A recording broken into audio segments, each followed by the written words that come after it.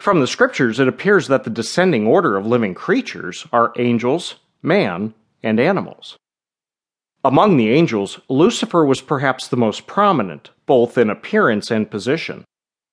Although there is no scriptural support, it may be that he was created first, representing all angels, similar to Adam, the first man representing all mankind, or perhaps they were created at the same time.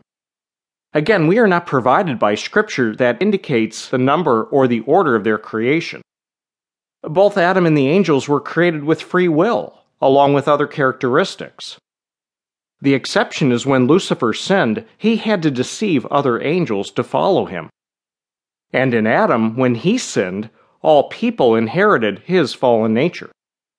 Lucifer's nature permanently changed as well, where he acts according to that nature in opposition to God. Lucifer possesses an enormous amount of scriptural knowledge and of his final judgment, but Lucifer will never change. His nature will never allow it. After spending 1,000 years restrained in the bottomless pit, he will be loosed for a little season, yet his nature will remain the same. As he went into the pit, so will he be when loosed. Angels are created beings designed to live in the spiritual realm. When God created angels, with his infinite wisdom, it appears that a particular number was created.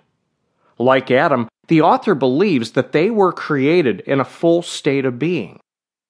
That is, having knowledge and awareness of who they are, with the ability to interact with God, their Creator, while also having a free will, along with the responsibility that this entails. As a result, they carried out their particular purpose, while fully realizing they were accountable to God, their Creator.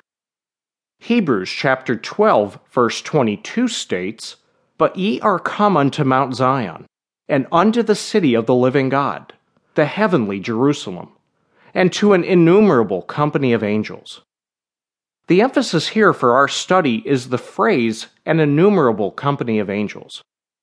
To us, this would seem to indicate a number of angels, so vast to be beyond our comprehension, except to God, our omnipotent Creator.